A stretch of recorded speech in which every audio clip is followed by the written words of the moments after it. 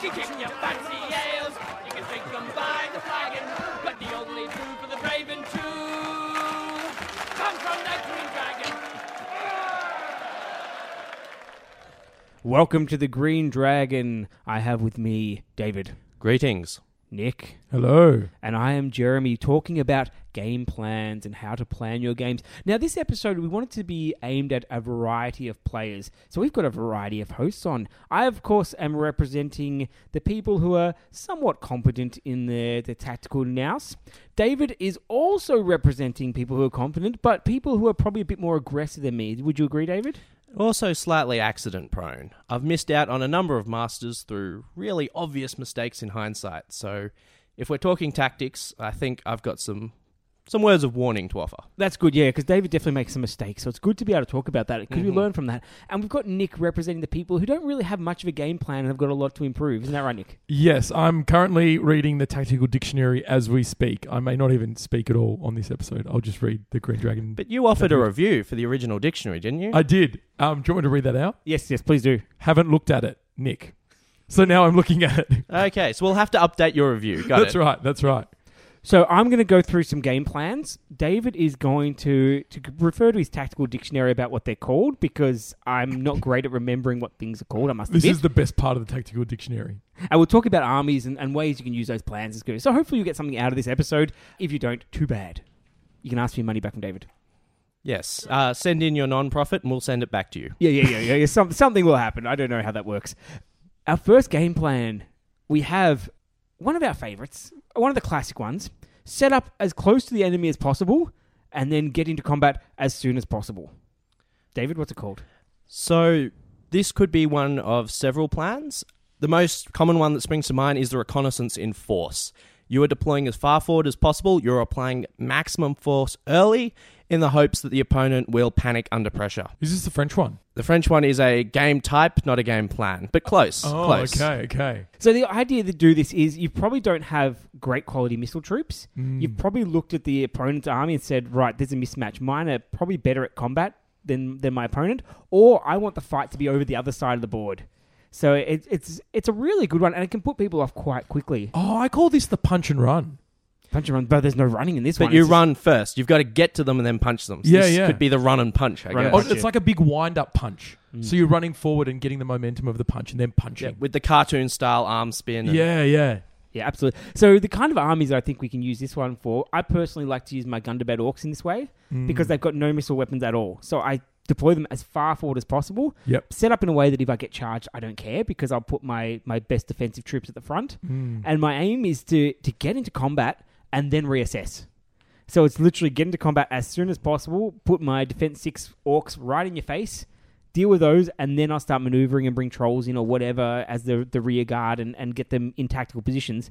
But it's just about almost mitigating the missile fire, but also grabbing the person I'm playing against and locking them into combat. Because once they're locked into combat, I can go wherever I want. And I've got decent speed as well. So it works really well for that army. David, have you used this one before? This is my go-to tactic with Gondor, because you can fit a lot of missile troops into a tin can list, but they're not known for their high damage output. So quite often you find yourself on the wrong side of the missile imbalance, so you just deploy everything you got in the middle and you push it forwards. You've probably got the numbers to encircle anything you collide with, and that effectively becomes plan one. Just close with the enemy. I use it with elves quite a bit because I only play elves. But because of the higher fight, so if they've got more bows than you, which typically they can have, if you're playing something like Harad or Rohan, you run forward and fight with the elves because they're higher fight. They're actually safer in combat than they are standing back and getting shot. Although that's changed a little bit, what I'm finding with the new rules with the Defense 5 and 6 on the Galadrim and the Rivendell ones. But yeah, that higher fight really keeps you quite safe in combat. Yeah, I think sometimes for elves you might play a slightly modified version of them where your aim is to get some guys into combat and then maybe not everything in, because you then comes to a tactic we've got a bit later on, which is essentially like a character's monsters do most of the fighting one, where you put a couple guys that you know are going to outclass anyone, and then everyone else almost puts back into support and sometimes will not engage if they don't have to. Yeah, I call it like boxing out. So I charge in and engage their front lines to minimize their shooting, but then I use the rest of the elves to kind of block the space. Yeah. And not let you get surrounded. Because you don't really want to throw them all in because you don't have enough numbers to, Yeah, that's right. to go wall to wall. Yep. What's that one called, David? Do you know? It depends which one. You're talking a lot of different tactics. So I'm here. talking about So- where you lead forward, but your aim is to lead forward with a couple key models. So maybe an Aragorn or a Troll Chieftain or something that's pushing forward ahead, and your whole aim is to get that person into combat and doing most of the combat. If you're planning to hit hard with 2 or 3 key models, do high damage early, then you're looking at a Burnout, Heroic Slaughter, a big hero Burnout, even if you've got it all stacked on that one key model, like your Gothmorg Troll Chieftain, where he muscles up and gets extra might points. Yep. Would you do that with Gulliver, or that's not really? You can, but Gulliver works better as like everything else goes in first, And, he's and then like a scalpel. he attacks once everything's locked in. The risk with Gulliver is if Gulliver goes in solo, most armies, if Gulliver takes on an army, Gulliver will lose. No strike, low defense. If Yeah. the enemy can One botch concentrate and you're against killed. it, it's the perfect target for a flash kill. Yeah, okay. So, and we've talked about how powerful Gulliver is, but that's on the idea that you don't just run it forward and get it attacked by something that's got a strike. You've got to be patient enough to hold it back. Because it flies, you can hold it back at 10 inches, 11 inches away from the enemy and just wait for the opportune time and duck in and out. And it's quite often in an army with magic, so it can go in against targets that cannot attack back. Yeah. Yes, so you'd never want to send a Gulliver against a prepared position. Yeah, you It's can suicide. throw a Witch King or a generic Ring Wraith, transfix something, and as soon as it's transfixed, send in Gulliver, and it's no risk to Gulliver. It'll just take it off. Yep. So but that's actually a good way of playing this one when you run up the middle. So an Angmar army actually doesn't mind doing that as well, because if you run up the middle with it, then you've got your Witch King or Gulliver to dance around and take on key targets. It's a really great strategy to run forward and engage if you're that kind of army where the majority is you want to pin the enemy in place. You've got a few key models that need to do their work, then they can pick targets, but it also keeps them off your side of the board, which is great for some of those objective scenarios or anything where they have to maneuver around. It cuts down maneuver because you throw them forward, you engage them into combat, and they have trouble getting out. There are, however, quite a few types of armies that this tactic doesn't suit. For example, if you have a really small, really elite army, you don't have the model count to stop the enemy from surrounding you. Yeah. So if you punch straight into them, the enemy formation will wrap you. You'll get caught in a macro trap. They'll squeeze you until there's just no room to back away. Yeah. And while their army is doing that, they've got models controlling the rest of the board. Yeah. And you don't want to do it with an old mounted army, like a Rohan or even Harad, all mounted. I think because the strength of those armies is their movement and spreading out and picking off parts of the enemy army rather than just charging head on. There is one exception to that, which is the hero-heavy Rohan mounted list. Oh, yeah. Because those guys can hit hard enough that they can just launch one charge straight down the middle. Oh, yeah. Though, again, I you forgot have to be about that. careful what you're charging into. If it's fight 6, you're probably burning strikes. A lot of the newer Rohan heroes have strike. A lot of the older ones didn't. So if you get like a Hummer or a Gamling trying to fight 5 or 6 troops, it's not going to end well. Yeah, I've got a sort of slightly modified version of that one where it basically your overall gameplay is just to kill as quickly as possible, and that one that you talked about fits under that general umbrella. So this is where sometimes it might be just opportunistic. Like if you set up separate, it's just right. I'm going to throw every one of my guys into the opponent's guys, kill off a section of their army as quickly as possible, then reassess. Yep. Or it's something where you've got like impact hits, or you've got really strong characters or monsters or anything that's like high strength and wins fights reasonably well, where you just go and try to kill as quickly as possible. The Hunter Orc tactic, where it's just get in there and just do as much damage as possible, kill it quickly. If you're dying quickly, it's not a big deal, but you're putting the pressure on the opponent by just if something's dying as soon as possible. That Rohan All-Hero one does it really well. Again, Hunter Orcs I like for it. I call it the tidal wave, when you can isolate a part of their army and you put as much force as you can into that, overwhelm it, and then even if you've lost a certain amount of guys, you've traded, maybe half a warband for a full warband of theirs, but you've been able to put all your army into one spot and take over that. It's a combination of shock and awe and defeat in detail. The ability to get a lot of your troops, a lot of your killing power, high resource density in against a section of the opponent's army and kill it fast. Yes. Kill it before the opponent can respond, because when you charge it, the opponent's not going to just sit there and let you kill their warband. They're going to be up to something. You need to complete your plan before they can complete their counter plan, Yeah. which we have a word for as well. But Yeah, and it sometimes works really well with like the Lance Cavalry armies with some heroes, where you go in, your heroes go in, call heroic combats, you charge with them, and it's just, let's kill as many models as we can, and then when they go to countercharge you next time, they've got half their models left. Yep. And then you once again, you spend the might, hope to get the heroic combat, but a heroic move, but even if you don't, you just keep killing, and you're hoping that they're out of position enough because you've hit them so fast that they haven't had time to set up the lines and things. It works really well in those sort of Maelstrom type deployments where you come on separate. And you can isolate an enemy warband, yes. So someone comes on separately, then you throw all your warbands around that if you deploy second, and just say, right, I'm going to kill this one, and then I'll reassess. So just everyone goes in, kills as quickly as possible. That's one of the things that I hate about those scenarios is that when you deploy first, the opponent gets the opportunity to use might to rig it so that they can overwhelm a part of your army. Of course, the counter strategy to that is whichever one of your warbands gets caught that way, die slowly. Yeah. Buy the rest of your army the turns that it needs to get where it needs to be. So that could be getting to the center and walling it off. That could be coming in behind the enemy that's coming around you. Catch them in a donut of death. That's always fun if you can pull it off. Tasty as well. But yeah, so there are counterplays. It's not an auto lose, winning priority turn 1. It doesn't help. By all means, you should try and lose priority if you can. You want to depower your dice. Yes. So you want to roll them a few times on the table. Yeah, but without the opponent seeing, because then they'd count as a roll. That's right. Or you can buy your dice from Jeremy. He's got some dice that roll low. I think all the ones I touch, but that's okay. That does help for that. All these game plans are going to have counter plans and things like that, so I don't mind talking about them, but we'll try to stay on that one. So the quick kill game plan, if you're designing an army around it, what kind of armies would you take to get this going? You want to just basically get into combat and kill as quickly as possible. Anything that appeared in the old Fallen Realms book is probably a good idea. So Berserkers, 2 attacks, high strength, high fight. Half Trolls, 2 attacks, high strength, high fight. Reavers, 2 attacks, high fight. You can give them axes for high strength. Watchers of Kana, 2 attacks, high fight. You like the 2 attacks? I guess you could take some sort of like Wood Elf Sentinels or something, but they're a bit expensive and not in the Fallen Realms list. But anything that's really hits hard. It's really so it may not have the best defense, but offensively is really good. I think sometimes as well, you want to concentrate a small area with lots of hitting power. So things like also like the Blackguard of Barad-dûr works really well because you've got that high fight and high strength in a very small amount of area, even though you can't afford a huge amount. And then you can put whatever behind them as spears. You usually want to hit with heroes in front if you can.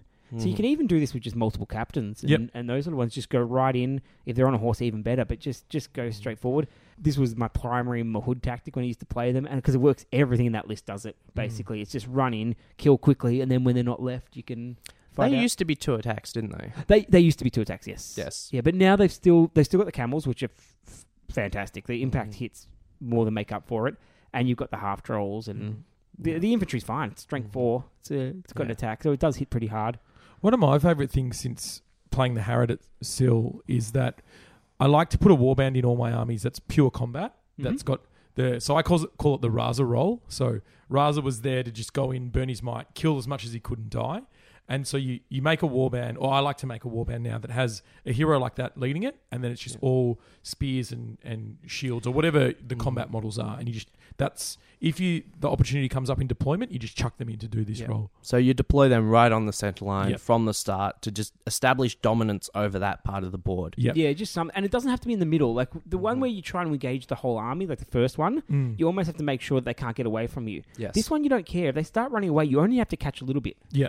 So you just need to get into combat with something, so you're not so fussed about getting your whole army, whereas the other one is this, I want to pin the whole army, so everything goes into everything. Yep. Yes. This one, it's very much just like, let's go all out, and just, the aim is to get in combat, or if you're like an aggressive shooting army, to get to one point and just wipe out a section of the army, and then you can just change your game plan as you need to later on. Yep. This tactic relies on the ability to apply force at a point.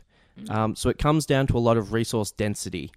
How much of your army can apply pressure on one point. So things like pikes, they don't appear quite often to be all that deadly. They're only strength 3, but it allows you to stack your models in depth, applying more of your army to a point.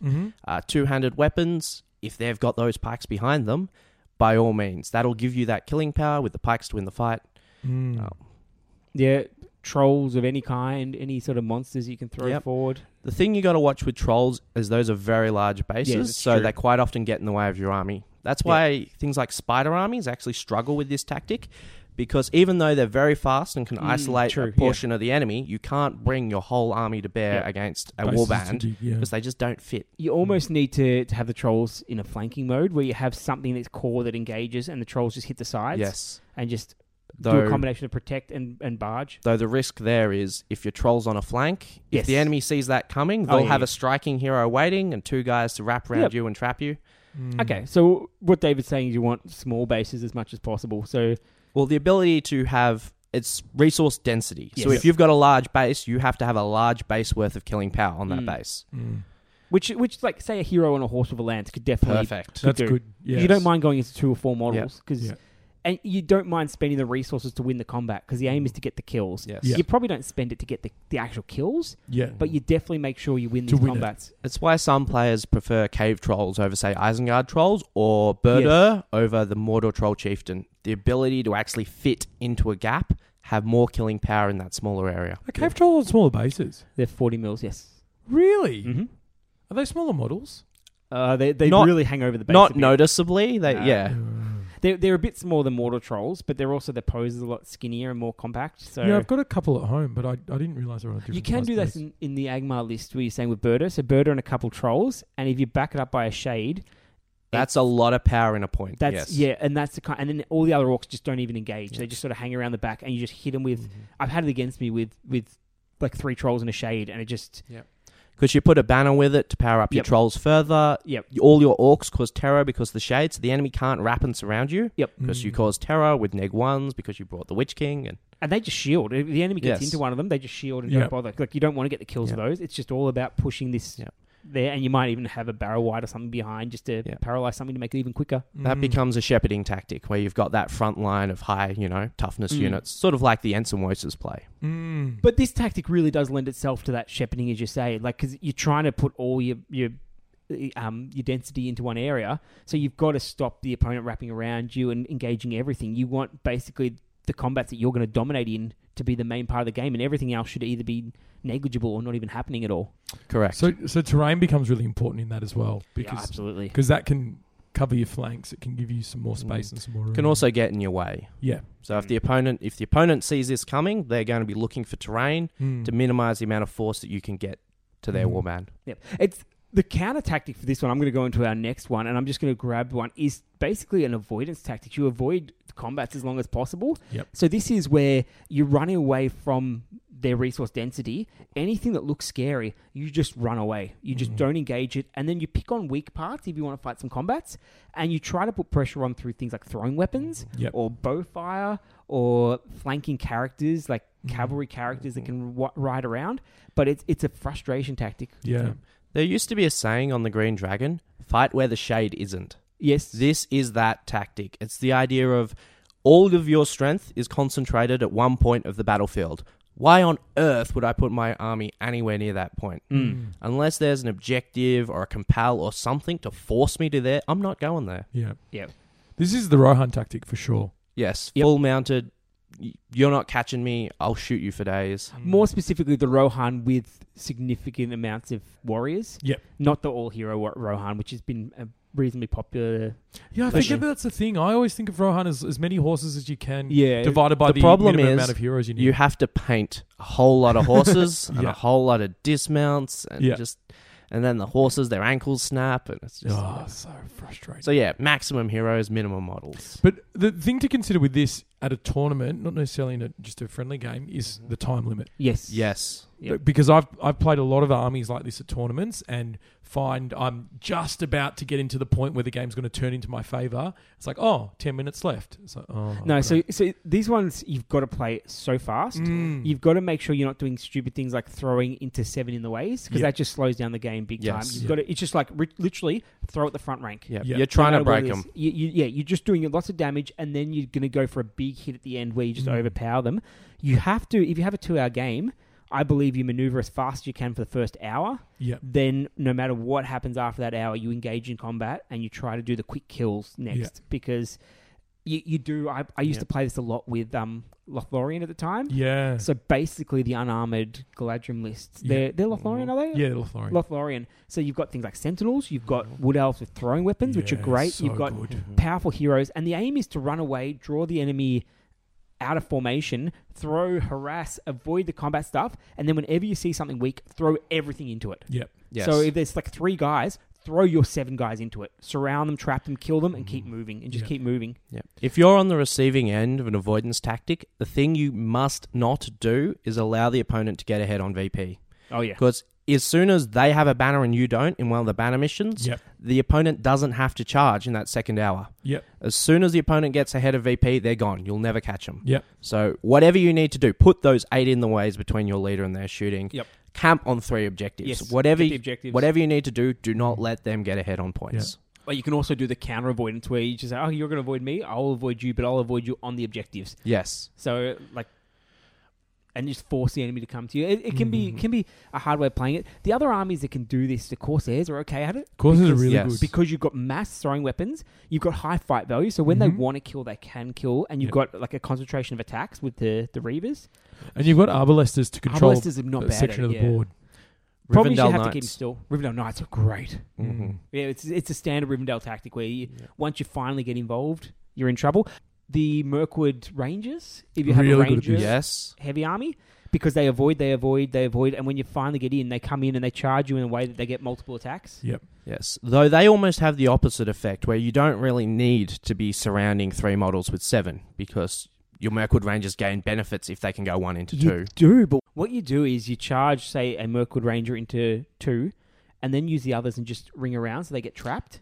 Excellent. Yes. So that way you don't risk any of your other guys. So it's one guy that dies maximum if you lose the combat, but if you kill it, you still get all the benefits of these traps. And very nice. Very you put nice. spears in as well, so that gets spear support as well. So you end up with a lot of attacks. It I works guess well. it depends how much you need to guarantee that kill because more dice True, is true, obviously true. better. Yeah. But Agreed. But sometimes, especially a lot of the avoidance tactics is about not losing models. yes. So you don't want to. You want to go into a place where I'm going to go and attack you, and there's a very good chance that I'm going to come out with the same amount of models that I went in with. Yep. So that's why it's. I'll go in with 10 models because chances are I'll win that combat. Yes. I'll go into 10 models again with something with higher fight, but I'll strike up against it. And I think the strangest avoidance game and counter avoidance game I ever saw. This was actually I was playing against you, Jeremy, back in club days. This was years ago. We were trying new armies. I had Wood Elves. You had Easterlings. Ooh. I was trying to skirmish and play the avoidance. Wood Elves were your normal army back then. You were much better at it than I was. Your infantry Easterlings were out avoiding my Wood Elves. yeah. So I said, hang on, I don't play avoidance. So I formed my guys up into an infantry square and I pushed down the center of the board with my With Wood Wood Elves. Elves. And I started swatting the Easterlings out of the way because they were in this avoidance Yes, sort of yeah, skirmish you- line. So then you had to form up your Easterlings into a block, which you didn't like because you preferred avoidance. And we never actually finished that game, but it was fun. We'll have to finish that game at some point. Yes, That- one day we shall meet upon the Yeah. field of battle. I do like that you're flexible in that way. If something's not working, you're not afraid to throw out the game plan and Mhm. get to a new one because Yep. that throws me off when someone actually does that. If they stick to the same game plan, I'll pretty much outplay them. But when they change, like, ooh, what are they doing now? Yes. Mm. Yeah, if any of you have seen the original Italian Job, there's a moment where they've got this amazingly complex plan, and then they're like, yeah, at this point we need to beat up those guys over there. So they get like 15 guys with axe handles and just rush them. That's- It's the Charlie Croker moment. You've got to look at your plan and go, every now and then you just give up on the subtlety and rush them. Yeah, sounds good to me. Yeah, it's. I think this is a really rewarding way of playing the avoidance one, but it takes a lot of nerve and it does backfire quite a bit. So sometimes you have to be willing to just say, right, I'm just going to go in and. I've had it as well where there's the Ill Met by Moonlight variants. It's incredibly powerful. This, especially if you're willing to do some heroic shoots. Yes, because you- all you need to do is kill those heroes, Yeah. and then it doesn't matter. You don't need to fight the warband. Yeah, but it's also like, okay, I'll avoid you, and I'll make sure that you've got 3 archers in range of my 12 throwing weapon guys. Yep. And I'll call the heroic shoot, and I'll try and kill just those 3 archers. Yep. And then I'll move on. And you do this sort of tactic where it's, I'm going to use a lot of my army to avoid, but kill a few of yours and throw you off and get you running around and being silly. And it can be a very nasty tactic. It's one of my favorites, but you're right. Tournaments, it is really hard to play at. Yeah. You have to play so fast, and you have to be willing to abandon it. So you almost need a plan B at times where it's just, okay, instead of avoidance, I'm going to throw my 3 combat heroes right up the middle, and everyone else is going to block space. Yes, you've got to watch your tempo, because if you're avoiding but you're not causing enough damage, it might not be worth it in the long run. So even though given an infinite game you would win, you don't have an infinite game. No, you don't. You don't. If you do in a friendly game at home, so that's worth trying there and getting used to how to play it. One of the variations on the avoidance that works okay is one where basically you set up your army to draw the enemy towards you. So you try to give them some incentive to come at you. So there's a few ways of doing this. One is to set up superior missile fire and just put casualty pressures on. Yes. So just say, I'm just going to shoot you until you come at me. And that's almost guaranteed to make someone come at you. Like that's... Yes. They'll either do that or get out of the range. This is called the come at me, bro. Come at me, bro. Quite possibly, yes.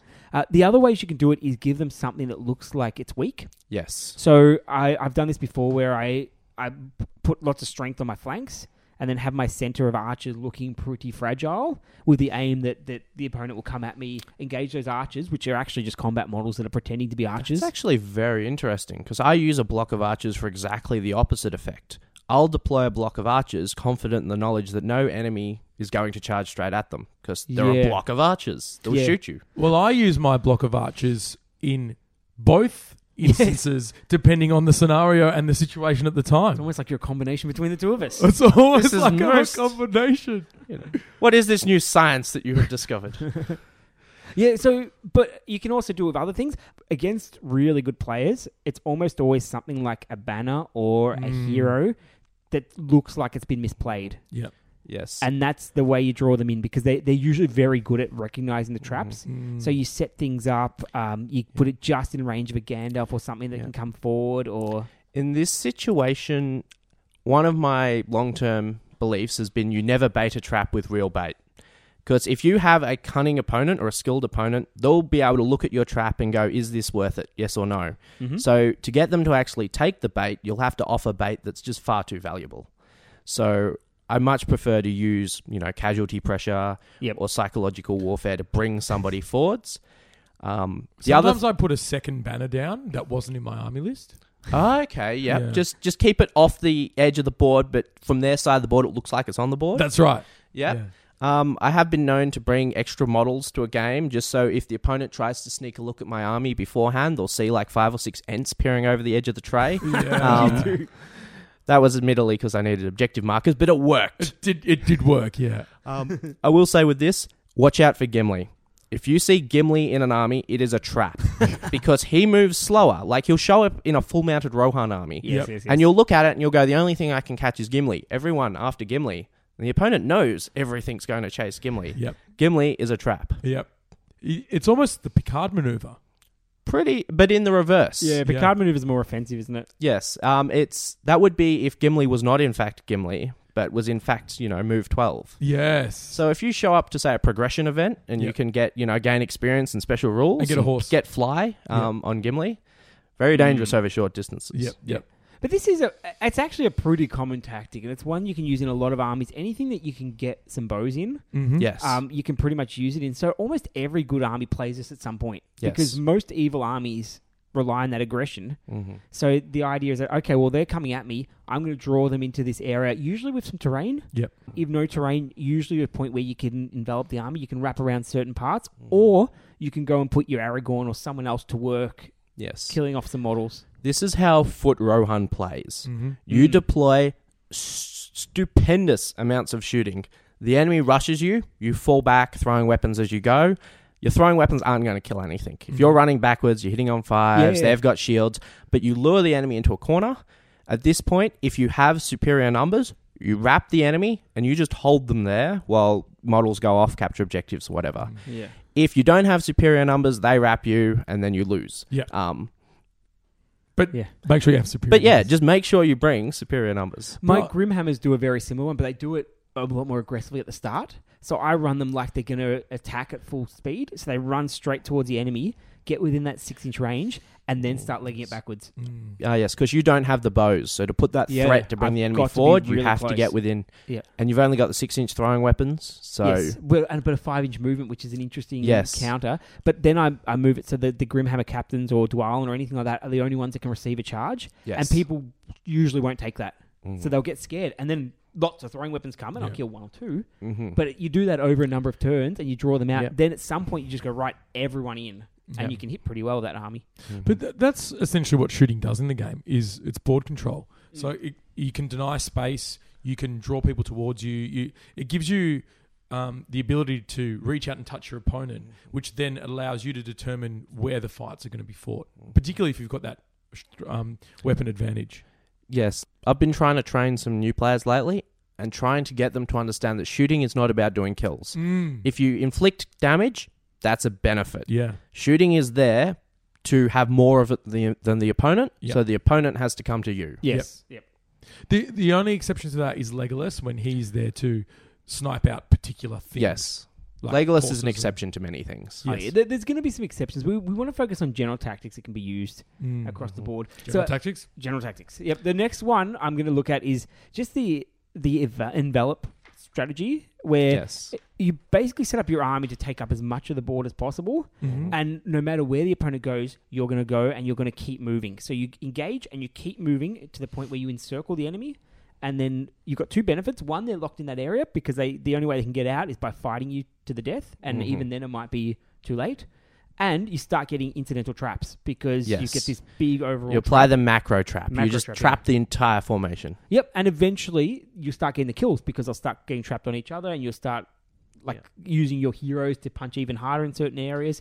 If you're really lucky, you can punch a hole in their little circle and then do some micro traps or other ones where you start eating up the sides. Yep, of their you get formation. into the middle, you close their air gap, and you've Yeah, caught oh, them. yeah. Donut to It's death. It's very rewarding when you pull this off. Sometimes you have to do some trickiness to get them to stay Yeah. where they are, because if they see it coming, they just run. There are a couple of ways that this is most normally seen. There's the hit and wrap is the offensive version, which is where, similar to our first tactic, you just run at the enemy. They stop and fight you, and then your extra numbers spill around the side. There's the Doom Box, where you have an obvious weakness in the middle of your army. As they rush towards you, that weakness pulls back. They chase it in the flanks of your army, get them. Oh. I don't know why it works, because the opponent is a player. They're standing above the table. They can quite clearly see the flanks of your army there, but they just get caught up. They see the weakness, they charge the weakness. Sometimes you can even just force this with crossbows. With shooting, yes. Yeah. So, like, Urukai crossbows love this one because they look fragile. They're not. They're just Urukai. But if you don't engage them, they're going to shoot into combat. They're going to shoot at you, and they're going to do some damage because they don't care. If your Aragorn's gone to combat against an Urukai, they're all shooting at that Aragorn. Yeah. They don't care about killing their own one. So you have to engage them, and that puts you out of formation because you keep following them in, and Yes. they wrap their sides around, often with berserkers and other nasties, and the pikes go and dance around where they need to be.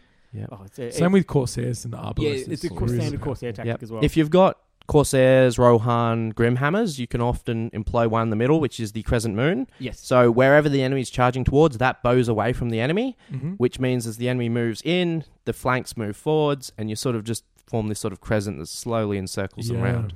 But we've also got this for the Horde armies. So your Goblin Town, your Goblins, your Dunland, your Hobbits, or whatever. It's literally just engage. That's more the hit and wrap, where you just rush Just at them. wrap and just constantly keep moving. So the ones that engage first, once they've engaged, if they survive, they just keep moving to the sides and keep wrapping. So you just do maximum movement to get around. Be very careful about just stopping and engaging, because that's how you slow it down. The idea is just to surround. If you don't get spear supports on everyone, who cares? You're probably not. It actually works surprisingly well for dwarves because they're not interested in getting spear supports. So they tend to do it naturally. Yes, because even if you've got less models, you're fighting in one rank to the enemy's two. Yeah. Yep. And the other thing with dwarves is their high defense makes it much more forgiving. You've got the numbers or the time to grind and move around, even if you lose priority or whatever it is. Yeah.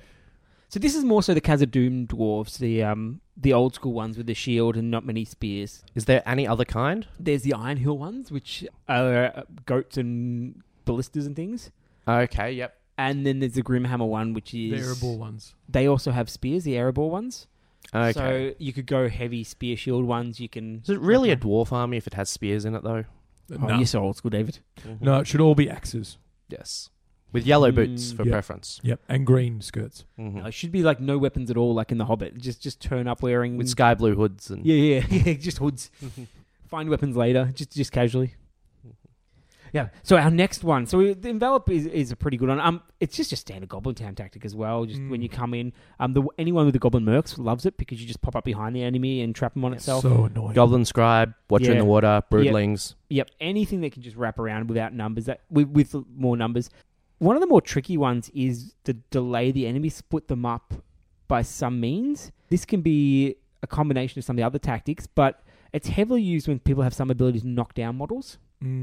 So monsters love this because they can hurl into a big formation and knock down a row of models, which either slows them down or forces you to fight there. Or the Nature's Wrath heavy armies, where you come in and you just knock down a bunch of models of Nature's Wrath, either to be offensive or to delay them and run away. Or sometimes it's just pinning them down in combat with something, and then everyone else goes somewhere else. So the knockdown delay tactic is probably not your first game plan unless you're designing around things like Nature's Wrath or monsters.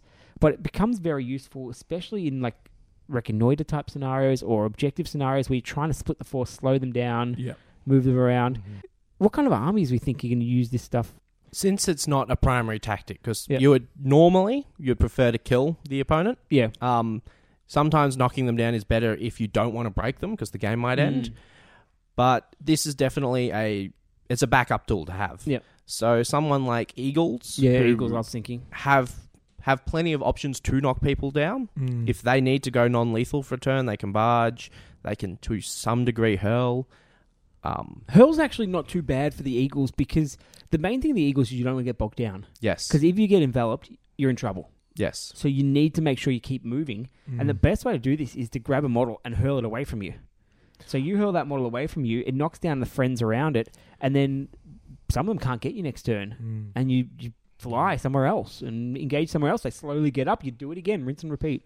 I used to do it with Galadrim all the time when the Stormcaller had Nature's Wrath. Unfortunately, they don't have any more, but typically you've got less models, and sometimes you just need a turn or two to reposition and find some new terrain to hide behind. So you Nature's Wrath and then run away.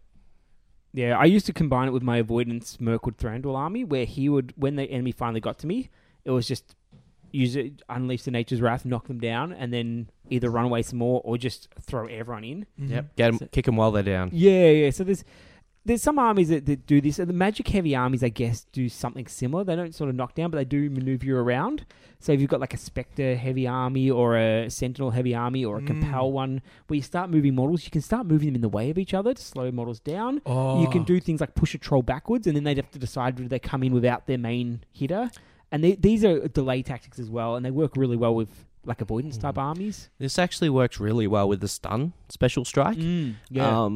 Because if you pull that stun off on a enemy hero, enemy monster, whatever it is, the enemy has to decide whether they want to just pull out for a turn, walk off the stun. The best one I saw this in was a Hobbit army. It managed to pull a stun on, I think, was a Groblog or a Durbers, one of those goblin heroes. And the goblin with his 4 or 5 goblin mates said, "You know what? We're going to walk this off." They pulled back 5 inches. The hobbits couldn't catch them. The hobbits picked up rocks. The hobbits pelted the goblin hero to death. Yep. Awesome. They're like, "Coward, come back here. We find you guilty to death." Yeah, that's good. I noticed because I've been thinking about ruffians lately because I've got working on some of the Scour and the Shire models, and one of the things they've got is clubs, and a lot of them. Yes. So one of the tactics there is going to be, no matter when anything of value comes into me, I'm going the club attack. Yes. Because if I can stun them, then I can look at dealing with them next turn and bring in one of my few heroes or something to attack them. But before then, it's just, the club is great because they have to make that choice. Do you go in as a far inferior warrior, or do you get away and then delay for What a is turn? it? One attack and fight one or something, isn't it? Yes, and shoot 6. Oh, So wow. they can still strike blows. So if they're the Dark Lord, they can still swing their mace around their head or whatever. Yeah. But anybody else, one attack, fight 1. Yeah, so but you still got full movement. Yes. So you at that point, usually if someone's stunning you, they've set up something to kill you later. Yes. That's not how concussion works. No, it's not. If you're concussed enough to not be able to fight combat correctly, you're not moving very fast. I You're think very this is more unbalanced. of the Karate Kid. You can't fight if you can't see. So they've like done something towards your eyes, and you're like, oh, I'll close my eyes. I'll just run in a direction. I agree with Nick. I think the idea of stunning something, hit them with a big stick, is probably to give them brain damage and hopefully knock Yeah, them out but for a then bit. the hammer goes for their ankles. You can't stun somebody with a hammer. You can only That's knock them true. over with it. And a lot of times you're stunning like things like on fell beasts or anything like that, although the knockdown works better for that one. But that's from Karate Kid. That's sweep the leg. That was the other one. Yeah. Yeah, they had a couple of them. The hammers sweep the leg. Mhm. Yeah, that's definitely a bash attack, I think. Yeah. Yes. The stun attack, yeah. Stun attack's going for the head. Yeah, sometimes they're a bit interesting thematically. The bash is good for killing fell beasts, though. You've got to have a pretty mighty warrior, though, to pull that off. It's usually someone like Barlin or something that's Yep. got it. Yeah. Yeah, I have a warrior of Rohan with hammer. He's yet to knock over Is it anything more Hummer? than a captain. No, this is a warrior. Oh. His throwing spear broke off, so I got a bit of sprue and just whacked it on top. He's got a sledgehammer. Yes. He's knocked over a captain. I think that's about the best he's done. Yeah. And I got the Hobbit with hammer. He actually once took the teeth out of a White Warg chieftain. Oh, wow. And then next turn he called some mates over and they killed it because it was on the ground. Yeah. Didn't quite knock over the Isengard troll. I got the 6. It failed to get the 1. But that was close. Very It was close. disappointing. Yeah, usually that sort of stun tactic is, or even the knockdown tactic is when the enemy's down, paralyzed, whatever, it's then you go out with a lot of cheap troops that can do special strikes. So then they come out and do their piercing or their two-handed weapons or anything like that that you normally wouldn't do because they're a bit risky. You go out there with no risk. If someone's on the ground or someone's got fight value 1 and 1 attack, you might as well go two-handed axe at them and try to take them down. Two-handed, I find really difficult ever choosing to go two-handed. Like, the fight has to be so stacked in my favour that you're going to win it and probably kill anyway. Like, two-handed's such a big disadvantage for the The minus times I find it useful is when you're against those high defense elite armies. So things like dwarves, where you can put 4 models onto every one of theirs, Yeah. but even with those odds, you can't kill them. Yeah. Army of the Dead, you can Yeah. put 4 models onto every one of theirs, but you just can't kill the things.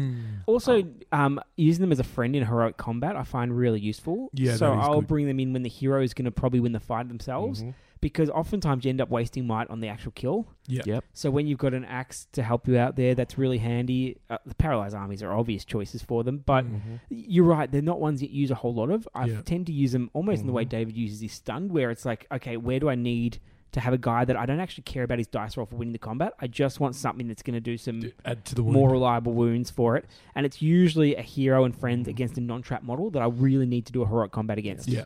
The other thing I can find, if you've got 2 heroes like going up against each other, having a strike off or something, Yeah. put a 2-handed weapon into that fight, call a 2-handed pierce, Yeah. and chances are at least one of the opponent's attacks, if they win the fight, will come after your 2-handed pierce. Because That's true. that is a scary model to have sitting in combat with your hero. Yeah. It's lower defense. The opponent will go, I'll put an attack on that guy because look at him, he's vulnerable. And it can draw heat away from your main striking heroes. Also good with those heroes that you can shield and do one attack. So you've got like the Thorin, I think it is, and some of the others that... that So you can have do the hero there to win the fight, but then you can't have a 2-handed weapon in because you're shielding. No. You're going against them to Oh, try you're going and, against to try and them, draw the yes. attack onto you, like you say, to draw the attack away from the Yeah. opponent. Because you make- one attack can't kill another white tower, but it could kill that guy. Yeah, so it protects your heroes and keeps them alive for long. Well, you don't care about the two-handed weapon guy that much. I agree, most of the time it's not particularly useful, and it's not... It's for scenarios though. It's really good for like for the reinforcing orcs. It's Yes. really fun for that.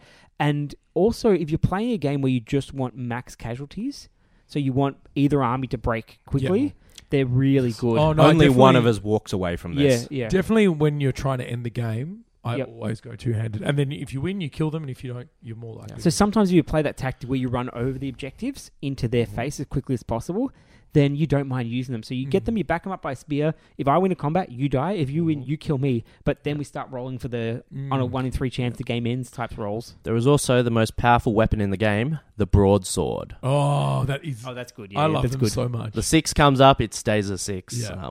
Not quite, Knight of the White Tower good, but still pretty good Yeah. nonetheless. I really like that mechanic that's come in because that makes it much more useful. Yeah, it's a shame that some of the others don't have that. Maybe if they made the two-handed weapons more expensive and gave them that, might be a way of doing it. Because at the moment, they feel like they should be really good, but they just don't really... Yes. Yeah. The other thing is that if you can put enough spears, pikes, banners behind it, then you're less reliant on that one dice. Yeah. And sometimes once again, it's okay. I've got a 6-point orc. You've got a 12-point guy. I might as well. Yes. I'll go for it. I'll put a spear behind it. I might have a lower chance of winning the fight, but if I do, you're dead. If you've brought a shade with you, then Yeah, even for sure. footing all yeah. round. Angmar loves them. Angmar absolutely does. They're all round. The next tactic I've got is the die slowly tactic. This is very situational. It's usually, okay, I'm in a bad position with something, so I need to slow down. So I need to reduce the amount of fights. I need to not engage where I don't have to engage. I need to basically buy time in some area or on an objective or whatever. So shielding is where you use this a lot. Not engaging if you don't have to. Make it so that you've got things set up so that the minimum amount of models, so using some terrain or some other models to block things up so they can only engage a few of your models, getting really tight formations so they have to call heroic combats, putting one model into a hero only so they call heroic combat, they kill one, there's a guy directly behind them that they have to charge. Yep, deploy 2 deep or 3 deep Yeah, even. 3 deep usually, yeah, so they can't break through. So this is a game plan that's sometimes worth doing, especially if it's going to be, once again, a sit on an objective type game where you need to run into the middle and you just want the game to end on that objective. There's 2 or 3 main situations where you'll see this. If you have brought a big hero and that big hero needs time to impact the game, the rest of your army just has to be there. It doesn't have to be doing anything. It just has to survive. The other one is if you're on the objective, you're waiting for that 1 or 2 to come up, and the opponent is not on the objective. So you just need your models to survive until the game ends.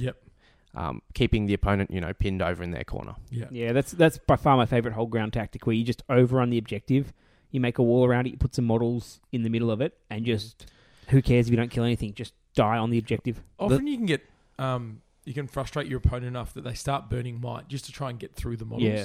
And you kind of, this works so well with elves with shields because of the higher fight, and they just stand in a position and just hold it off and hold it off and hold it off. Especially if you have, say, an elven glaive, because you can shield with it and it's an elven weapon. So even if they're fight 5, you win the roll-offs. My favourite, because I play a lot of orcs, my favourite for this one is to grab an orc hero and charge their mid-level hero or even their big hero with my orc captain. And just sit there and shield or... Works very well for Gondor because they have those Defense 7 captains. Defense 7 is almost the ideal for this one. You want to make it so they're 6s to wound. And when they're 6s to wound, it's just frustrating because they don't really want to use the might on that. And even if they do, they have to do 2.5 wounds potentially. It's a good way of slowing it down and keeping them annoyed. So the die slowly is you basically go into a defensive setup. There is a third place where you'll see the die slowly, and that's if you've broken the enemy. Yes. And you just want them to run. So you sort of huddle your guys around, say, if it's protect the banner, protect the leader, banner and leader go in the middle, army forms up around them, and you don't need to fight the enemy at that point. The other thing you can do there is even trickier and just engage just the captains. Yes. Yeah, so to get rid of the stand fast and then... Yeah. Absolutely. Yeah, those are good tactics. So I'll have a quick break and then we're going to come back with more objective specific tactics because this throws your game plan away entirely.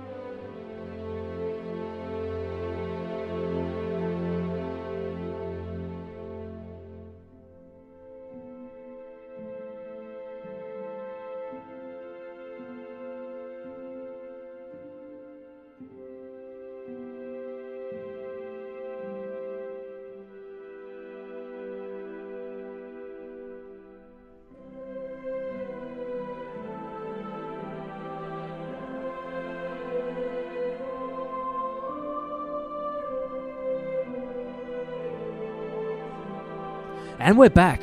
So, listener, we're now going to look at some of the missions in the rulebook. I like how And- you said listener, because we're assuming there's only one person listening to Well, this. there's only one person listening at a time, isn't there?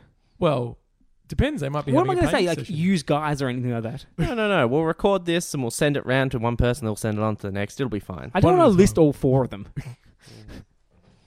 It makes it feel more personal as well. That's right. We're talking to you.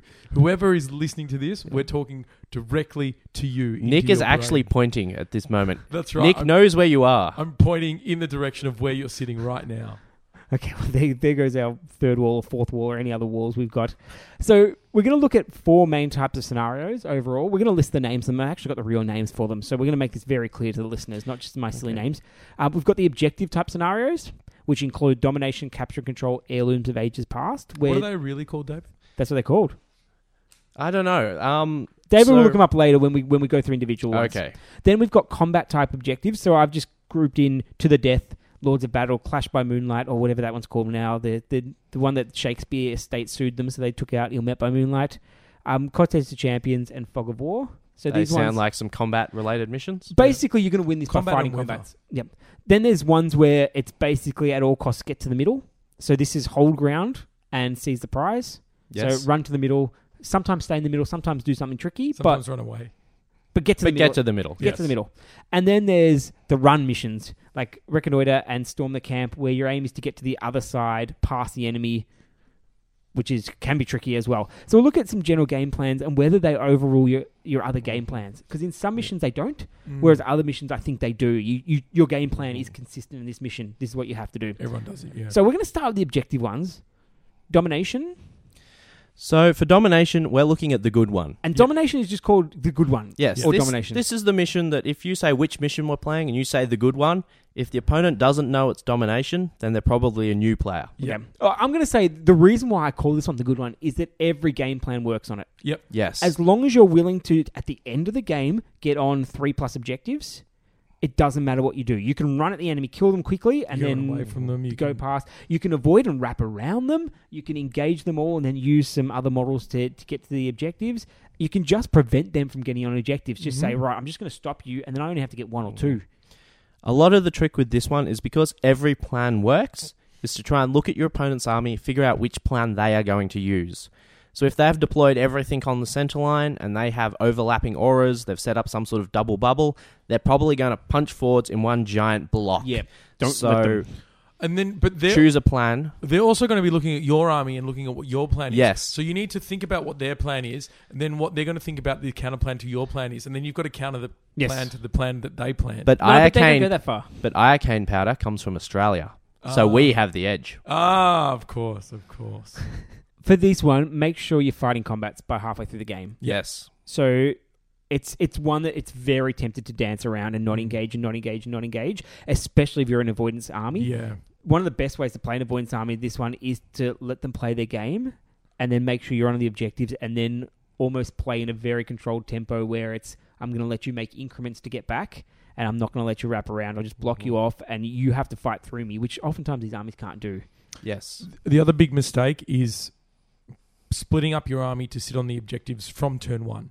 You don't need to. Not in But- this one. No, but not often someone will... I've often played opponents that are like, I've got to get to the objectives now, and then they've split up their army and you can kill It it. depends on how fast your army moves. Yeah. Because some people do that. If they're faster than you, Yep. they split up to try and convince you that, you know, there's this vulnerability. Your Yeah. infantry starts slogging towards this group out on a far-flung objective, Yeah. and they just ride off. But that's a perfect draw the enemy towards you tactic, where Yes. you just go and just say, right, I'm going to sit on these 3 objectives, and I want the combat to be right in the middle, Mhm. and then I'm going to envelop you right in the middle of those 3 objectives, but you bait them with the objectives. So Yes. this is my objective. Oh, you might be able to get this one, and then all the support suddenly comes. And you can also do some tricky stuff with this one where you go for back objectives. Yep. So they usually set up a really good defense on the front objectives. If you can find a way to run through that and go and attack their back objectives. If you're put them playing off. the long edge of a 6x4 board, the opponent cannot cover the entire center line. They just can't do it.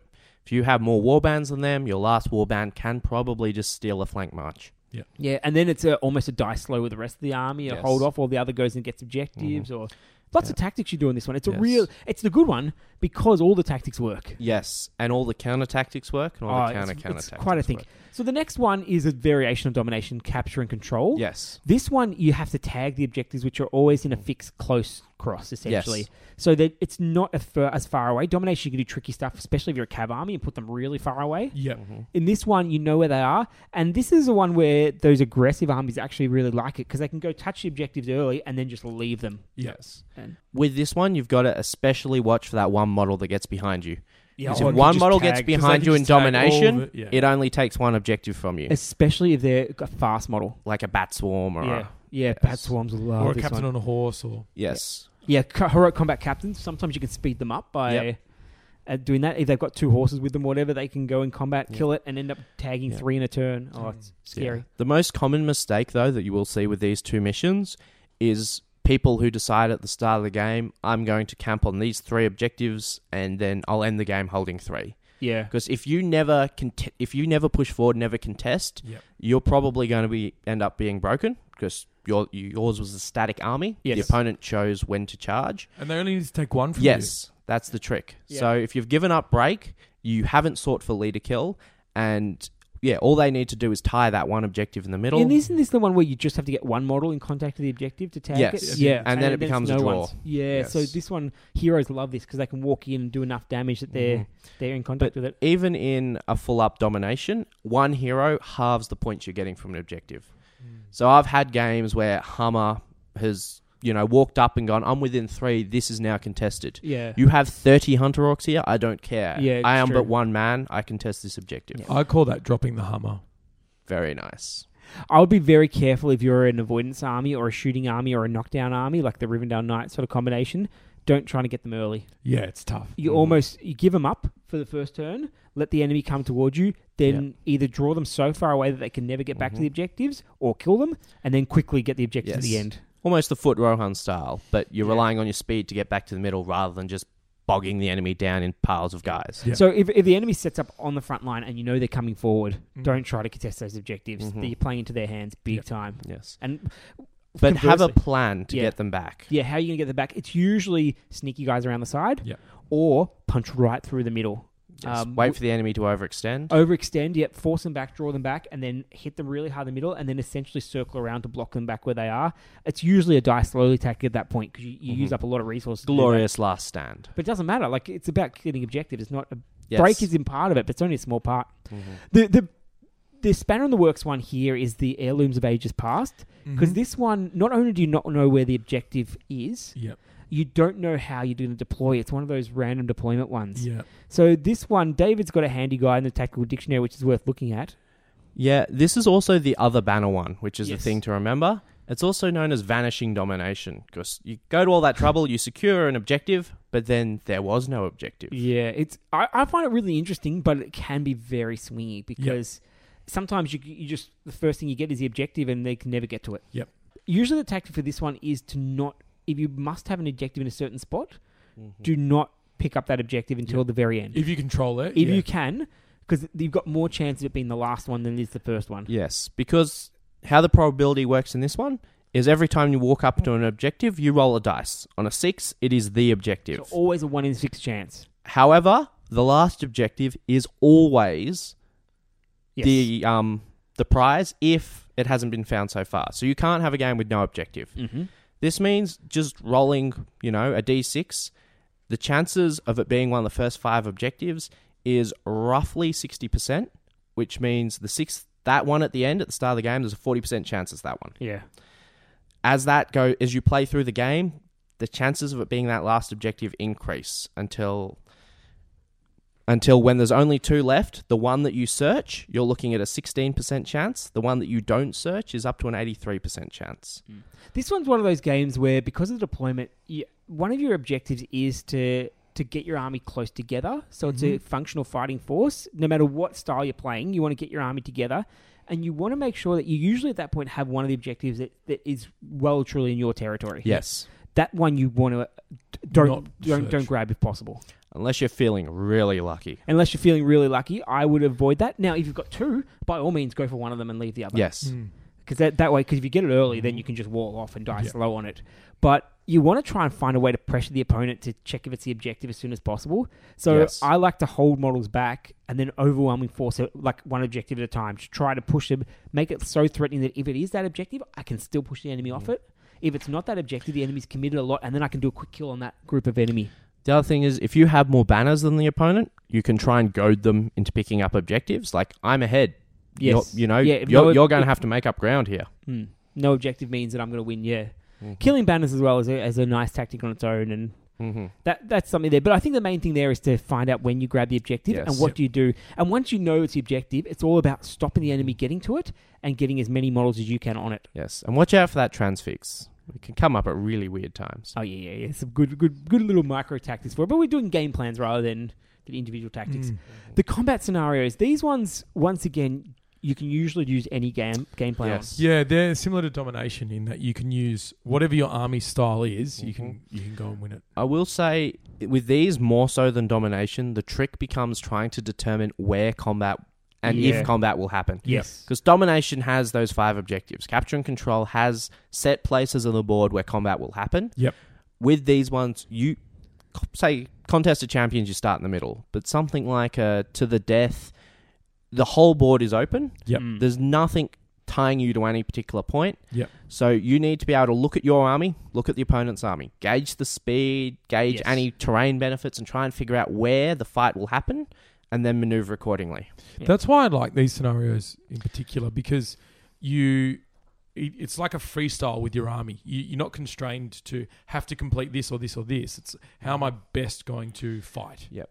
The downside is quite a lot of these, it's a case of if you break, they break, and then, They also sometimes, because we had the issue with avoidance armies earlier on with their timing out, avoidance armies love these scenarios in general. Yes. Because they don't have to engage. Or things like Lords of Battle, killing a couple models is enough just to get ahead. And then you just pull out and you never come back. Yeah, so it's they can be frustrating to play in that sense. And these are the ones that people go, why won't you ever engage me? Yeah. And you say, why would I? Yeah. Why would I? So they sometimes, you have to be very clever. Sometimes the best tactic on them is to just wall off the board. So spread out as long as you can, as thin as you can, and just push the enemy somewhere. Though the risk in that point becomes defeat in detail. If the opponent's avoiding you, they're probably faster than you. That means they can concentrate faster than you can. They can pick a point in your thin blue line and just punch straight through it. Yeah, so you've got to be really careful. These can be challenging to play, especially against avoidance armies. In terms of specifics, To the Death is the one that doesn't have anything to do with To the Death. It's try to kill the banner. Kill the break banner. them, and the leader kill as well. So it's usually this one is literally kill the banner early and then force them to come at you. Yep. Lords of Battle is just overwhelming force. Just kill as many things as quickly as possible. Like that's and if it's by shooting, if it's by combat, whatever. Subtract your casualties from the casualties of the enemy. Yep. If the number is positive, it is a glorious victory.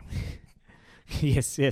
Clash by Moonlight can be tricky because the missile weapons, for some reason, are more damaging but less range. Yeah, the reason is that you can't see as far because it's nighttime, but it's more difficult to avoid the arrows. You can't, because dodging arrows is pretty much what you're doing in a standard game. So it makes sense to me. Oh, yeah. The trick with this one also is it's only really damage on heroes you're looking at. It's the ability to kill more heroes. Break's important. Break is huge. Breaks, if you break and are unbroken, it's 5 points. True. I'm thinking most games that I've had with this both break. Yeah, I can see where that's... Yeah, so it comes down to just purely how many heroes have you killed. Yeah. So I've had games of this where your heroes just stand back and you send wave after wave of your own troops in because you only need to get that one hero kill if the opponent has their heroes in the front, and you've got them. You're ahead. Likewise, if you have any missile weapons, setting up to have one turn where you just go everything at a hero is well worth it because they do take wounds off. Also, bring Elfhelm if you've got an option. Or Elfhelm's scary. There's quite a few. Hasharan even. Yes. They love this one. Any throwing weapons are great, but those throwing weapon heroes are particularly good. What's the elf one? Is it Arrestor that has... Yeah, Arrestor. Yeah, with the rerolls to wound with your throwing weapons. Yeah, there's some really powerful ones. Contest of Champions, it's not our favourite one, but basically you've got to find a way to either kill off the enemy hero as soon as possible, or to make it so that the enemy hero is bogged down and yours can go and disappear and Yep. kill as many small troops as Yep. possible. This game is quite often a non-event because most people, when they're writing their list, will build in a way of shutting down a hero. Yes. So if that's the entire game, I've got my entire army along to shut down your one hero. That's all I have to It's do. The rest of quite- the army's rubbish. It's quite common to have nil all draws with the kill count because Yes. both This- armies shut down their opponent. This one really annoys me because it forces you to put your biggest and best hero in the middle of the board and Within forces you to 3 inches of the middle. That's Yeah. important. a bit, But it's within range of a paralyze or a transfix or a and compel then or something. you've got to put your whole army there to support it because if you don't, then you lose your big hero. Yes. And it really forces you into this. So you either need some Yes. sub-heroes or magic or something to try and release the hero and then reset, Or- or it's just pin their hero and just go killing. Yeah. Or if you sacrifice a front line. Yeah. Because you're within 3 inches of the middle, so you can drop a row of guys, assuming the opponent doesn't have crazy throwing weapons or magic to get through that. The opponent goes in. If you cannot fight the enemy head on, the rest of your army goes, I'm sorry, front line, we're leaving. Yeah. But don't you have to? Don't the two heroes have to be in the center of the board? Within 3 of the center. But nothing else can be in that circle. Their right? warband can, I believe the can't leader's warband can. they? Yeah. Oh, maybe it was Kylie's version for the Masters one year that was like it was only the heroes that go in the middle. Yeah. They have- There's It's one of the been ones various- where there's been different versions Yeah, and different yeah. versions. Yeah, there has. One of the ones I don't mind is when you can replace a hero. So if your hero dies, another one appears and carries on. You get some sort of penalty for the amount of kills. I don't mind that one. But even then, if you're designing a tournament, I'd almost avoid this one if possible. Like, it can be a non-event and not... Like, it Mhm. can be over in one turn. Yep. So if Yes. someone walks ahead and gets their hero into your hero with a transfix, bang, dead. Yep. Though, why is your hero in the front rank? If the opponent has a transfix, your there's hero should not be in the front rank. Barge, Yeah. there's ways of Yeah. getting there. There's ways of doing it. But Yeah, there's so many ways, and it's not Mhm. nice. Mass throwing weapons, whatever. Fog of War is a very interesting one. I think it's got a different gameplay to some of the others. Mm-hmm. Yes. Fog of War, one of the things you have to do is capture an objective on the other side of the board. Yes. So the enemy cannot capture your objective, your side of the board terrain piece, if they never get to your side of the board. Yes. So this is one of those ones where I love to fight on the enemy side of the board at all costs, even with an avoidance Mhm. army. It's Yep. I need to get Yes. forward and somehow fight on their side of the board. But that's a good tactic in any game. If you can take the fight to the opponent, you control more of the board, you put them on the back foot, you seize the initiative. Yeah. It's just always a good idea to bring the fight to the opponent. The nice thing as well is you've got a lot of tactics in this about getting them to guess. So you can go hard towards one piece of terrain, and it might be yours, it might not be, but it doesn't matter. As long as you're getting over to their side of the board, it's going to put them under pressure, and you just find a way to, at all costs, stop them getting to your side of the board. Most of the things will be even out then. You usually end up protecting a hero, killing a hero, whatever. Yes. They will usually come out even. It's usually that terrain piece that you get, Mm. and that's just deciding where the game's fought. So they're the combat ones. To the middle ones, there's only 2 of these. Hold ground, that's the one that you start on the edges and run to the middle. Am I right? Random deployment. Yep, star the edge, run to the middle. This one, it lends itself to the quick kills tactic. Yep. You can often just find a warband and just wipe it out just because Yes. of deployment. So it works well for there, but you've got to make sure you're getting to that objective. Yep. And then ideally, the best way to do this is get to the objective and then wall it off just past the objective so the enemy can't get onto it. Yes. So cavalry love this one. The Rohan cavalry, they can get to the objective really quickly. They can do the quick kills. They find something isolated, they just wipe it out or just knock it down. Yep. Do first attack, kill some, knock some down, then just leg it away, and they're not going to get there in time. Then you get to the middle, you start shooting. Yep. If they come forward, you right out, you knock them out again. There's you basically want to get, if you're an infantry army or anything slow, get to the middle and fight in the middle as soon as possible. Don't get bogged around on the side. Yep. But by all means, wall off and die slow if you can prevent the enemy coming in. By all means. If, however, the enemy is a really elite army and they don't have the numbers to wall off the center, Yep. that's the only time when you can spend those turns at the edge getting your army organized. Yeah. Because sometimes you'll have an all-hero force in the middle and you will be able to hit and wrap that. They won't be able to keep you off the middle. If you've got significant numbers of advantages, you don't mind in this one going after a single warband. Yes. Because I've Taking done the this, time to I've done finish this in it an all off. court against like Rohan, where I just said, right, I'm just going to kill that one warband. I know they're going to get 12 models on the objective, but then I'm going to slowly walk forward with another 30, Yes. and they have to deal with that. But they can't just avoid me because I'm going to get the numbers there. Seize the Prize is another one, like Contest of Champions, where Yeah, it's, you want to run past. you got one game Yeah. plan. And Yeah. that game plan is to dig up the objective, then either protect it Mhm. on your own side or Or get push it forward. as Yeah. fast as you can. This one is even more dictated, though, than Contest this of Champions. Because Contest of Champions, you can bring your army to bear. There's different things you can do. Here, it's no. Everybody, maximum speed to the middle. Yeah. Yeah. Um, Get the objective, and then reset your game plan. yes. And then you have to make a choice. Then it might be die slow, and it might be Yes. just, I'm just going to die with the objective. Because the And- objective is worth so many points that Yeah. if you're holding that, you're good. The best thing to do is to die slowly on their side of the board. Yes. If you can do that, if you can get the objective off, you win. Yes. Straight away. Just game over. Mhm. If you can get the objective on their side and die slow, you'll win almost all the times. Yeah, unless they wipe you out. Yeah. And usually you die with your hero. Your leader eventually gets the objective. You say, I'm going to be the last person to die. So that one's... there's all kinds of suggestions about how to make it a bit more competitive. Once again, tournament organisers, I would try to avoid that one if you can, just because it's... Agreed. If someone knows how to play it, it's the same game every single Mhm. time. Like Contest of Mm. Champions, it's the same game. It's just... This is Mhm. what my army does. And people can design armies around it. The old Bat Swarm armies or Yep. Fly Yep. armies, Guahia or this. Yep. If you nasty know ones. you're playing this one, bring a Compel. Whatever you do. Just so when the Bat Swarm picks it up turn 1, you can bring the Bat Swarm to you. And march. Just get to the middle. Yep. Get to the middle. You need many models Yep, in the you middle. need a march, you need a Compel, you need Cav that marches. Yep. If your Cav can march with a drum Oh, and a it's Compel. so good. Yep. Yeah.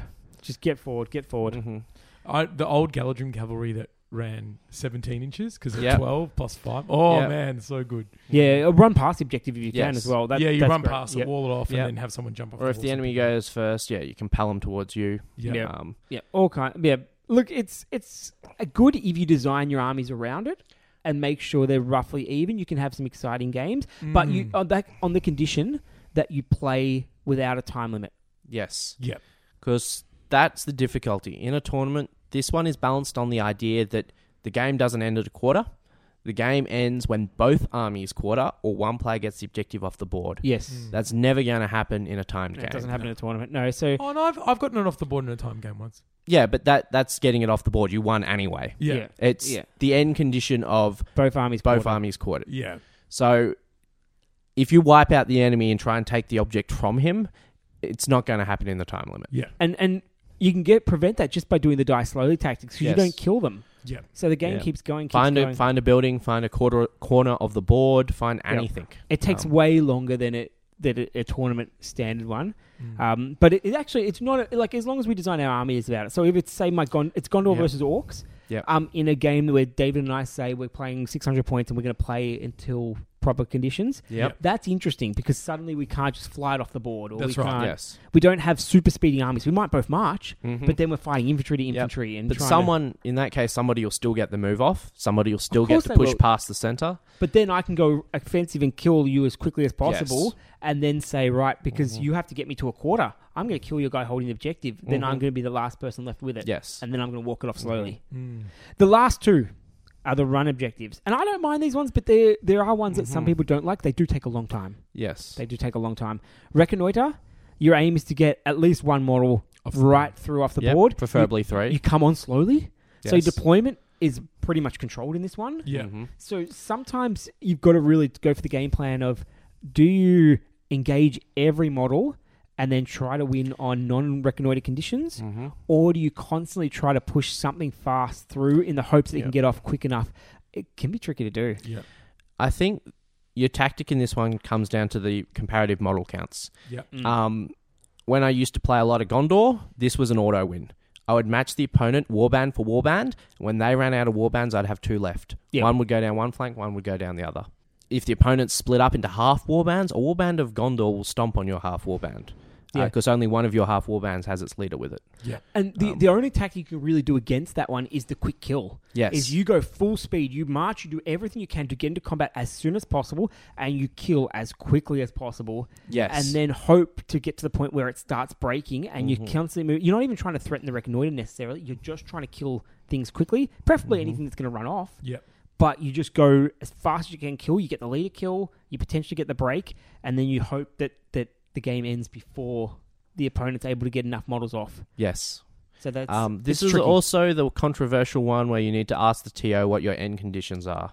there is Because a lot that of will debate on it. affect the Yep. speed of your hit and running off. Mm-hmm. Yeah, so to talk to your tournament organizer how they're going to rule it, because I know that basically every second person that reads it, it says it's definitely this way. It's definitely this. The game might either end like just models that can't get off the board don't count for ending the game, or they might count for ending the game, depending on how you read it. how they read it. Yeah, it's yeah, and It's just a warning. Check with your TO. check with you. It's entirely their opinion. say. We talked about our opinion before. We're not going to give a ruling on this. You have to get a ruling from your organizer, Yes. because they're guaranteed to rule it in the opposite way when you ask them. Yes. Yep. And get it at the start of the game so it causes no For controversy. everyone, put your hand up and ask what happens Yes. before the game starts, before deployment, before everything. Yell out and be that person. And then everyone goes, oh, not this again. Good. Because then the Yes. organizer might write it in the actual book instead. Yes. The last one. Storm the Camp. This one, once again, time is always the issue in Storm the Camp. It's tough. Yep. It's the game plan. People have two game plans in this one, really, don't they? They have, I'm not even going to bother going for the objective. I'm going to sit here and camp back and just wait to fight where I want to be, which is in my own objective, because I don't break, because I'm near my own objective. Yes. If I've got missile weapons, I will shoot you As you close, as you yes. close. And if you time out, we'll get a draw at worst. Yep. This is one of the reasons why you always should try and have more shooting than your opponent. Yeah. Just because, again, it encourages them to come to you. Yeah. Having a march is always good, just to cut down that long you can slug also across the sit board. Outside of shooting range with this and just play for the draw if you wanted to. I You think can, but where's the fun in that? What you've Yeah. got to do is almost like get to the point where, okay, you're outside shooting range, get everything as close as possible. Yep. And then you go the full speed forward if you want to be aggressive. And then it's the engage their archers as soon as possible. Yes. Yep. And then just try to do like full power there. If the game ends, who cares? They're not going to get back to your objective in time. Yes. So it's the key is to not go piecemeal. Yes. You don't want one warband to go in their No, archer you want range, get everything. killed. You want literally everything, multiple targets with your high defense guys in Yes. front, full speed. Then Yes. get into combat with the archers. The most common mistake, because this is an episode where we're talking about mistakes, is to Yeah. attempt both at the same time. You'll see people they'll split their army in half. yep. In that case, you can break them without ever engaging those guys on the back quarter, and then you can just roll in with your superior numbers at that Yeah. point. In this one, if you're going full aggression, because it gets to a corner of the board, there is no problem with just leaving one or two models back just in case. Yes. If you see 3 bat swarms, you might leave 3 models back or 4 models It back. depends also which version of this you're using, because if you're using the one that came in the General's Handbook, the camp can be destroyed mid-game. If you're using the reprint in the main rules book, the camp is destroyed at the end of the game. So if the enemy gets 3 bat swarms through, you can look at that and go, well, I'll send 5 guys back in 2 turns' Find out which time. version you're playing and make sure you're doing that, because that's actually some ways more interesting. Yes, because Where- if the game if your camp can be destroyed mid-game, you must leave guards. Yeah. It's not optional. See, I would think I would love this if it was the opposite way around. You don't break if you're in the enemy's camp. Yes, and that would be cool. Because the problem is you're getting this bonus for doing nothing. I think the bonus You're should getting be the bonus where you start. it should be the other way around, Yep. because it forces you then to go across. Mm-hmm. Because because the problem is you get like Goblin Town or whatever, where they just put 12 models in the thing. They don't have to have a leader. They can just sit there for no cost, and you never get it. I think it seems like they introduced that because they didn't want to force you to leave a hero behind. They wanted you to be Yeah. more aggressive, but they gave you a defensive bonus to encourage you to be aggressive. It didn't quite. That's the problem. Is Yeah. you need an aggression bonus for this one. Yes. And if anything, this is the one that should have that ill met by moonlight rules Yes. with shooting. So yes, make it lethal, but give us 12 inches of shooting instead of that. And then the archers have to come forward and then pull back slowly instead of just hugging in the camp. Yep. If you have artillery or something like that as well, it's just a non-game. Yeah. Mhm. Once again, like Caesar Prize, great if you set up 2 forces. Dave and I set up That 2 it's designed forces for it. and design for it. Yes. I like Or playing if games you've too. got some Yeah, way play to games. bring the opponent out of their camp. Yeah. So if that's more shooting, Yeah. if that's just goading them into it, whatever you need to do.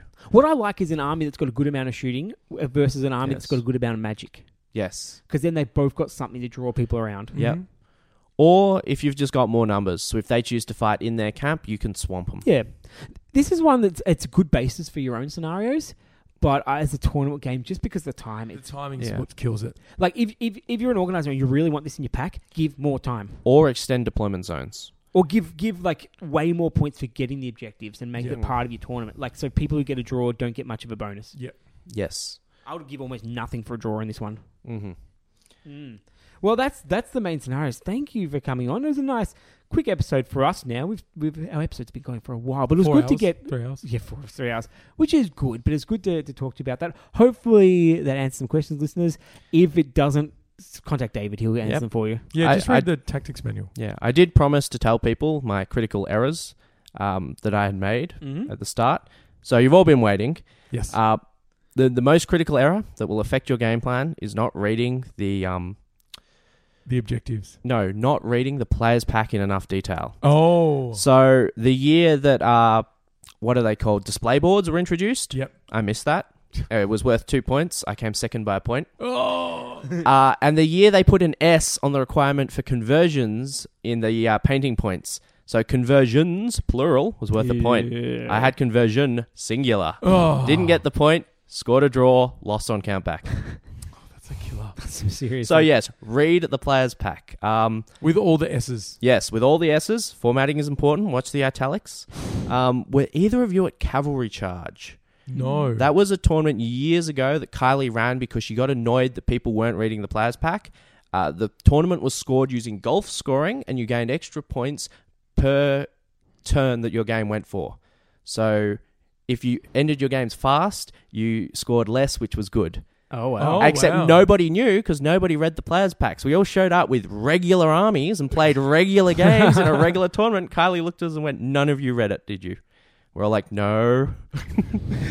Yeah, people don't read So yeah, it. read the players' pack. Yeah, we say that, but we're hypocrites because I don't read them. Well, no, I've just told you I don't. But Get someone to give you the gist of it, or maybe get them to record it as a podcast of some kind and talk it to you. yeah, that could work. Very, that's very a much a good good idea idea. to do it.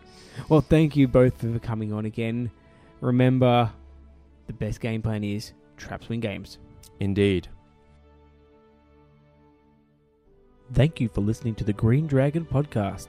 Please be advised that the Green Dragon Podcast is not suitable for children, the elderly, pregnant women, those with a history of heart conditions, or anyone expecting to receive worthwhile advice. You can contact us on the Green Dragon Podcasts at gmail.com. Yes, it has an S at the end. Or our Facebook page, The Green Dragon Podcast. We do not claim ownership of any works based on J.R.R. Tolkien, New Line Cinema, Warner Brothers, or Games Workshop. This podcast is purely for entertainment. The thoughts, as rare as they are solely that of our hosts and guests. Farewell, listener, until we meet again.